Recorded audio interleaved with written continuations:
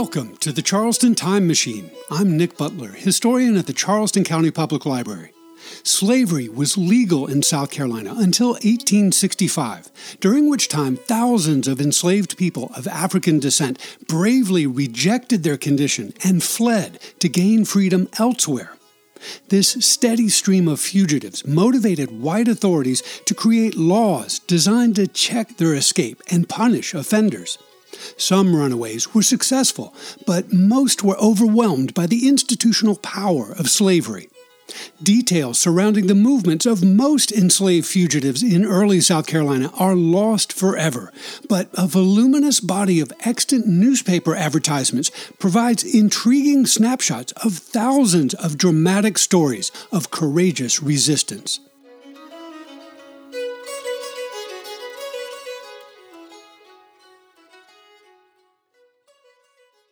Some months ago, I created a series of programs about the legal pathways out of slavery in early South Carolina, including public manumission, private manumission, and self-purchase.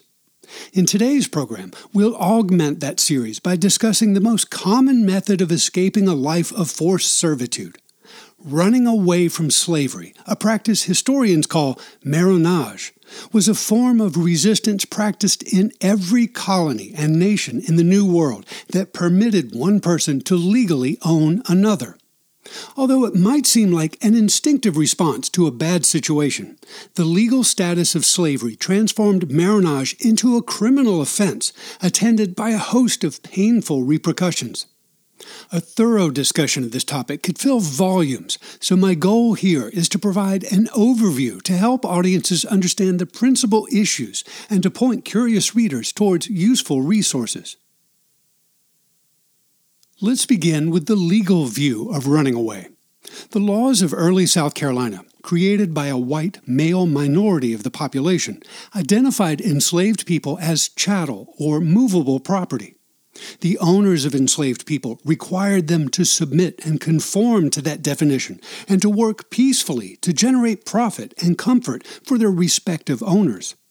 When enslaved people challenged the limitations placed on their personal freedom, the laws of the land prescribed a variety of harsh punishments to check their resistance. Above all else, white authorities feared that enslaved people might take up arms and inflict violence on their owners in order to gain their freedom.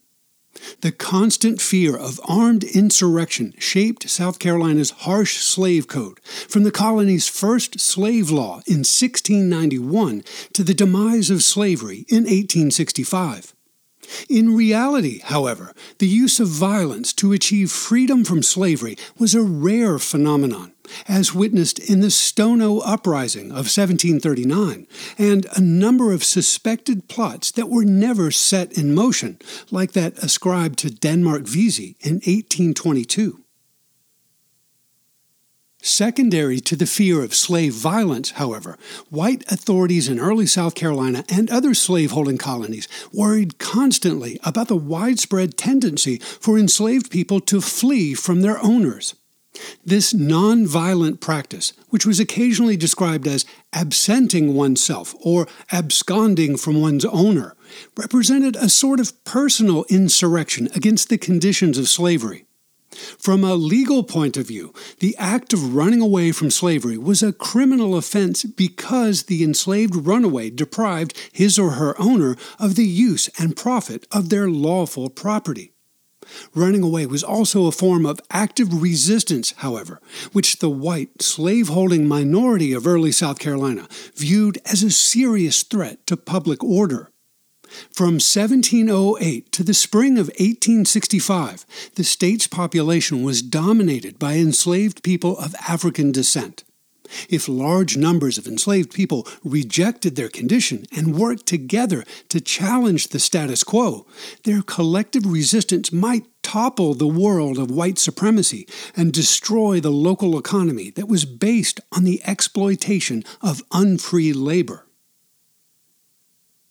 Beginning in 1691 and continuing for many generations, South Carolina lawmakers prescribed harsh punishments for captured runaways and for anyone who assisted, sheltered, or transported an enslaved fugitive. The provincial government offered compensation to citizens, militiamen, and Native Americans who would apprehend runaways and deliver them to the proper authorities, while the owners of runaways frequently offered cash rewards for their capture. For nearly 2 centuries of South Carolina's early history, enslaved runaways formed a major topic of public discourse in both rural and urban settings, and the tension between fugitives and slave owners touched the lives of nearly every inhabitant to some degree. The triggers that motivated men, women, and teenagers to run away from slavery in early South Carolina were as varied and numerous as the individuals themselves. In general, however, we might surmise with confidence that the physical act of running away was driven by an intellectual and emotional response to a negative situation. In their own languages and in their own words, thousands of enslaved individuals in early South Carolina whispered or shouted, "I cannot live in this situation any longer. I have to get away from here." For many enslaved fugitives, the act of running away was a spontaneous response to an acutely traumatic event, such as an episode of corporal punishment or the threat thereof, the experience or threat of sexual assault, or the forced separation from a loved one, just to name a few of the most obvious potential triggers. Other runaways were inspired by a sudden window of opportunity, such as the death of an owner or overseer, that inspired enslaved people to escape through a temporary vacuum of power. The documentary details surrounding some runaway stories suggest the execution of a premeditated scheme, fueled by simmering frustration, but only set in motion after a period of patient planning. Such cases might have been a delayed reaction to a traumatic event or a measured response to the announcement of an impending change, such as a plan to move to a new location or to separate members of a family. Regardless of the precise motivation or trigger, the act of running away was always a bold and dangerous leap into the unknown, leaving behind familiar but painful surroundings that might have included loved ones and allies. For most fugitives, the first step towards freedom required them to choose between several potential pathways. They could escape to the country, to the city, or try to gain passage out of South Carolina on a boat, a stagecoach, or a train. In a rural setting within the plantation landscape of South Carolina, enslaved fugitives had to choose between a pair of dangerous options. On the one hand, they could venture deeper into the wilderness to live off the land and sleep under the stars in isolation. On the other hand, they could lurk among various scattered plantations and rely on the assistance of other enslaved people to supply them secretly with food, clothing, and shelter. In either case, one's success in avoiding detection depended greatly on one's familiarity with the local landscape. Newcomers, especially Africans who didn't speak English, usually failed as runaways because they were generally unprepared to navigate a new world of unfamiliar plants, animals, and waterways. Seasoned residents and natives might fare better in the wilderness, but their success still depended on access to material resources and assistance from others. Perhaps the most successful strategy for rural runaways was to assemble into groups and form a new community in an isolated location. Like the English settlers of Caribbean colonies like Jamaica and Antigua, government officials in South Carolina borrowed the Spanish word cimarrón to describe enslaved fugitives who established semi-permanent settlements in the wilderness. Maroon communities, as they were known here, were scattered across the Lowcountry in sparsely populated forests and swamps, and later among the rolling hills of the Upcountry. Populated by both men and women, some of African birth and others born locally, Maroons flourished in isolation, but were occasionally dispersed by raids of armed militiamen or nearby plantation owners on patrol. Runaways who sought shelter within urban areas, like Charleston, faced a different but no less dangerous set of challenges. The density of city life meant that urban slaves were under constant surveillance by white citizens and authorities who routinely stopped and questioned unfamiliar faces among the enslaved population. In this environment, an urban fugitive could attempt to survive by living in the shadows and avoiding detection. Such a clandestine lifestyle depended heavily on the assistance of Confederates who were willing to risk their lives and property. Because slave owners frequently offered cash rewards for information about escaped fugitives, however, one had to remain vigilant in case an ally decided to profit from the secret they held. Alternatively, an enslaved fugitive could hide in plain sight, so to speak, by pretending to be a free person of color who was not subject to the local laws concerning slavery. Such a ploy, which is mentioned in a number of local runaway slave advertisements, required the fugitive to construct a false identity and to articulate the details of his or her story with confidence when challenged by suspicious authorities. Some urban fugitives appear to have sustained their fictitious lives for years on end, while others failed for want of verisimilitude and returned to a life of unfree labor.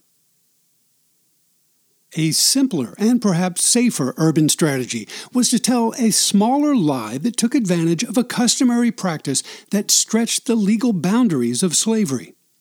Many enslaved people living in urban settings like Charleston gained permission from their respective owners to work and perhaps even live outside the owner's house with some measure of autonomy. In return for this limited freedom, frequently called hiring out, enslaved people were required to pay a portion of their income to their respective owners in weekly, monthly, or yearly sums. Some runaways sustained their freedom for a while by claiming that their masters had permitted them to work out in Charleston or another urban center. In such cases, the owner bore the burden of responsibility for tracking down the enslaved fugitive and terminating their enterprising lifestyle. Traveling beyond one's familiar territory was a dangerous proposition for any enslaved person in early South Carolina. Dark-skinned individuals traveling alone on roads and waterways were always subject to surveillance and scrutiny. He or she would expect to be stopped and questioned whenever they ventured beyond the customary range of their usual activities. Unless they held uncontestable documentary proof of their freedom or held a legally mandated ticket or note from their owner describing the nature and range of their errand, any enslaved traveler might be detained, imprisoned, and perhaps even kidnapped and re-enslaved elsewhere. It might seem logical for an enslaved fugitive, especially in a port town like Charleston, to stow away on an outbound vessel, or even to try to gain employment as a sailor to escape from the province. Mariners and ship captains working in the slave-holding colonies knew that the law punished all who assisted such fugitives, however, and enslaved runaways also knew that the law reserved the harshest punishments for those who sought to flee the province permanently. Even if a fugitive did manage to stow away on a vessel departing from Charleston Harbor or a train headed northward, there was no guarantee that he or she would find freedom elsewhere, and they might end up being re-enslaved by another party in a new community. The historical phenomenon known as the Underground Railroad was not a robust institution or pathway, but rather a loosely organized chain of like-minded people who conspired in the late 18th and early 19th centuries to help enslaved people move from communities in the southern states, where slavery was legal, to communities in the northern states and Canada, where the practice was deemed illegal.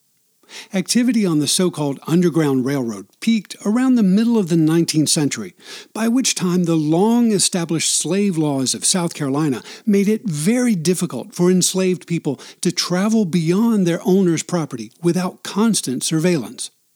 Many thousands of individuals from various southern states might have gained freedom in the north via the Underground Railroad, but the task of escaping the boundaries of South Carolina proved an insurmountable challenge to most local runaways.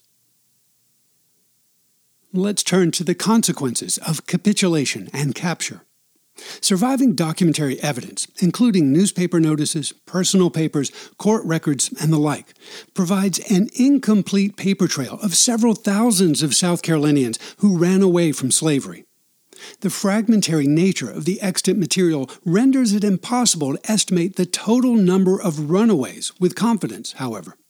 Likewise, it's impossible to determine how many of these runaways succeeded in gaining their freedom. Some enslaved people perished in their efforts to escape, and some fugitives were killed by citizens attempting to capture them. Many cases documented in historical sources indicate that some enslaved people ran away multiple times, and most of the men, women, and teenagers who ran away from slavery seem to have returned voluntarily to their lives of servitude after a relatively brief absence. The laws of early South Carolina distinguished between such short-term offenders and fugitives who actively sought to escape permanently beyond the boundaries of the province. Borrowing a pair of terms from the French colonies of the Caribbean, historians describe these two practices as petit marronage and grand marronage, that is, short-term absences and permanent disappearances. South Carolina's earliest law to regulate the enslaved population, adopted in early 1691, specified punishments for both enslaved runaways and their conspirators. Beginning in 1696, revisions to the Provincial Slave Code articulated a series of brutal punishments for runaways who made a habit of temporarily absenting themselves from their owner's service. For example, the South Carolina Slave Act of June 1712, which continued in force until early 1723, directed that first offenders over the age of 16 who had absented themselves for at least 20 days were to be publicly and severely whipped, not exceeding 40 lashes. Second offenders, said the law of 1712, shall be branded with the letter R on the right cheek. Third offenders who ran away for at least 30 days shall be severely whipped, not exceeding 40 lashes, and shall have one of his ears cut off. Male fourth offenders shall be gelt, that is, castrated. Female fourth offenders shall be severely whipped and branded on the left cheek with the letter R, and have her left ear cut off. Fifth offenders shall be tried before 2 justices of the peace and 3 freeholders, who were empowered to order the cord, that is, the Achilles tendon, of one of the slave's legs to be cut off above the heel, or else to pronounce sentence of death upon the slave, at the discretion of the said justices. Later versions of the South Carolina Slave Code, from early 1723 to 1865, omitted the brutal corporal punishments prescribed for short-term runaways who returned to their former conditions. Their punishment was apparently left to the discretion of their respective owners, whom the law authorized to punish their enslaved property as they saw fit. Conversely, starting in 1712, South Carolina's slave laws focused attention on enslaved people who ran away with intent to go off from this province, and enslaved people who were found guilty of trying to entice others to run away from the province. The initial legislation prescribed that captured fugitives who had attempted to flee beyond the province shall suffer the pains of death, while those judged guilty of trying to entice another slave to run away shall be severely whipped, not exceeding 40 lashes, and shall also be branded in the forehead with a hot iron, that the mark thereof may remain. The latter punishment was repeated in a 1723 revision of the law, while another change in 1735 empowered courts to punish failed fugitives with such corporal punishment as the said justices and freeholders shall think proper. A 1751 revision of the Slave Code offered a more specific remedy. Enslaved fugitives judged guilty of endeavoring to leave the province should not suffer death, said the law, unless they had actively gathered the necessary provisions, arms, horses, carts, boats, or similar accoutrements to make such escape. The notorious South Carolina Negro Act of 1740, most of which remained in force until the spring of 1865, did not prescribe any specific corporal punishments for enslaved people who ran away. Despite this legal devolution, the Act of 1740 expressly declared it to be the duty of every free person in this province to take, apprehend, and secure any runaway or fugitive slave, and to deliver said slave to his or her owner. If the legal owner could not be found or identified, captured fugitives were to be delivered to the workhouse in Charleston. Owners of captured runaways held therein could pay the warden to inflict various corporal punishments before redeeming their respective slaves and returning them to their former homes and conditions. The law also empowered the warden of the workhouse to sell at auction any enslaved people who were not claimed by their legal owners within 18 months. In terms of runaways, the only noteworthy change to the 1740 Negro Act in later years occurred in 1788, when the state legislature authorized persons across South Carolina, quote, having in their possession or taking up runaway slaves, to send them to the jails of the districts where they may be apprehended, end quote, rather than to the workhouse in Charleston.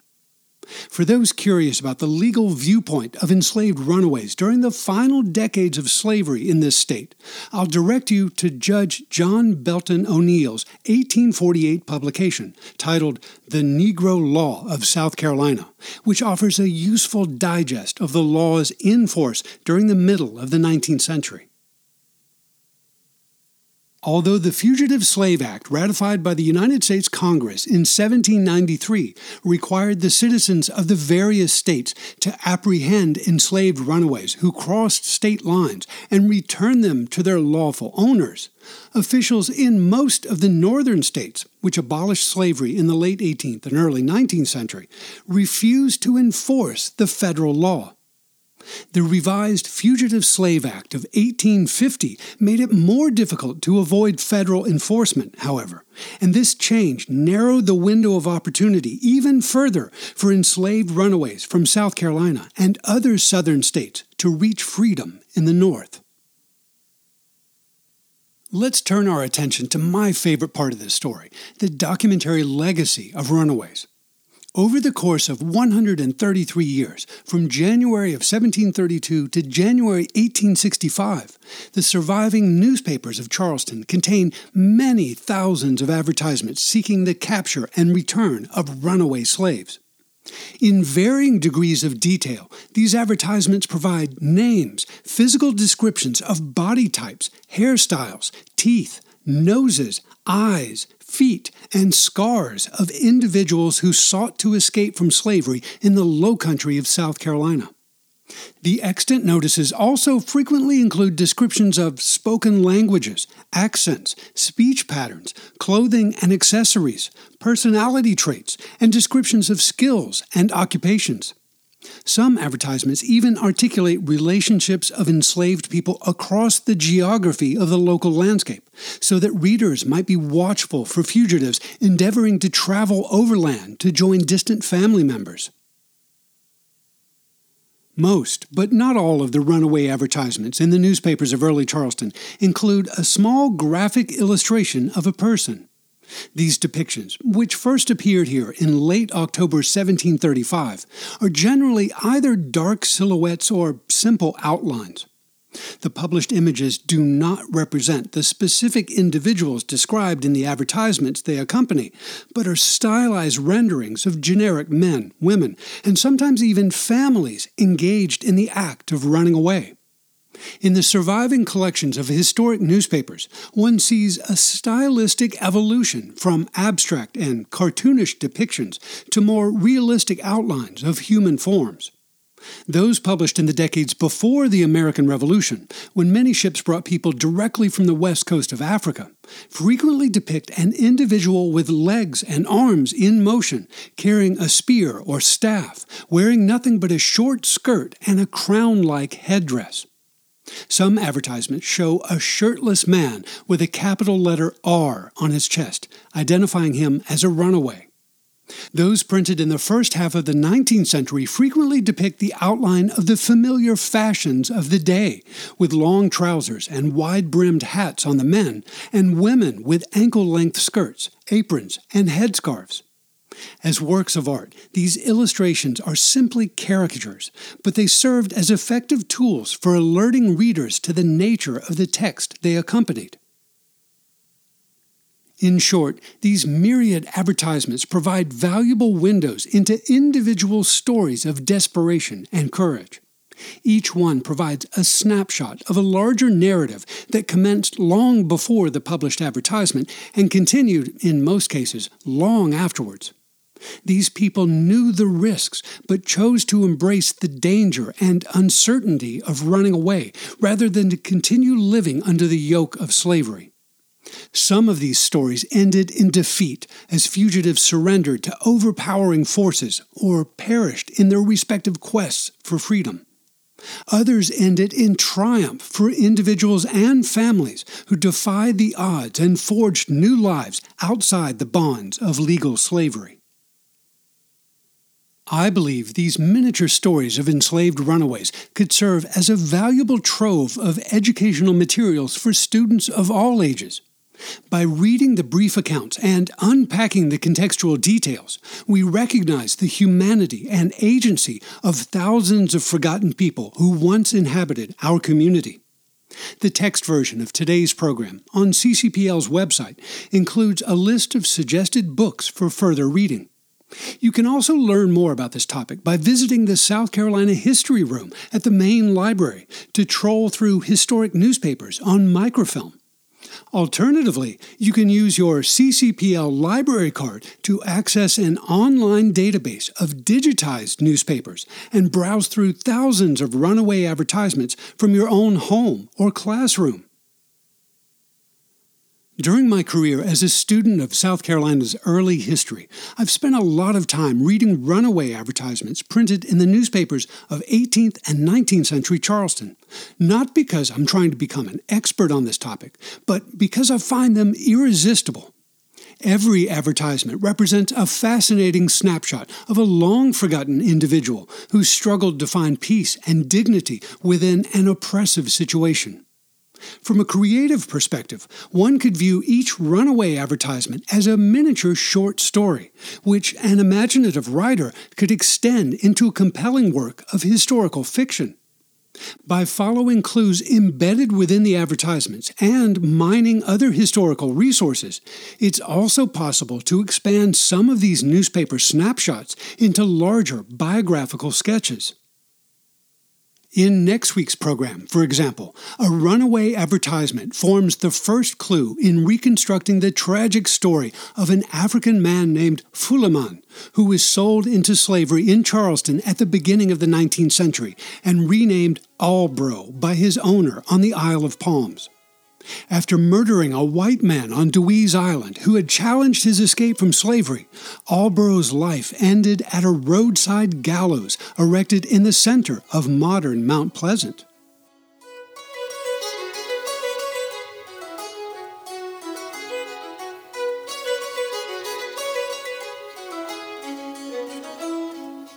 Charleston County Public Library is your home for local history. To explore our resources and programs, and to read an illustrated transcript of this podcast, point your web browser to ccpl.org.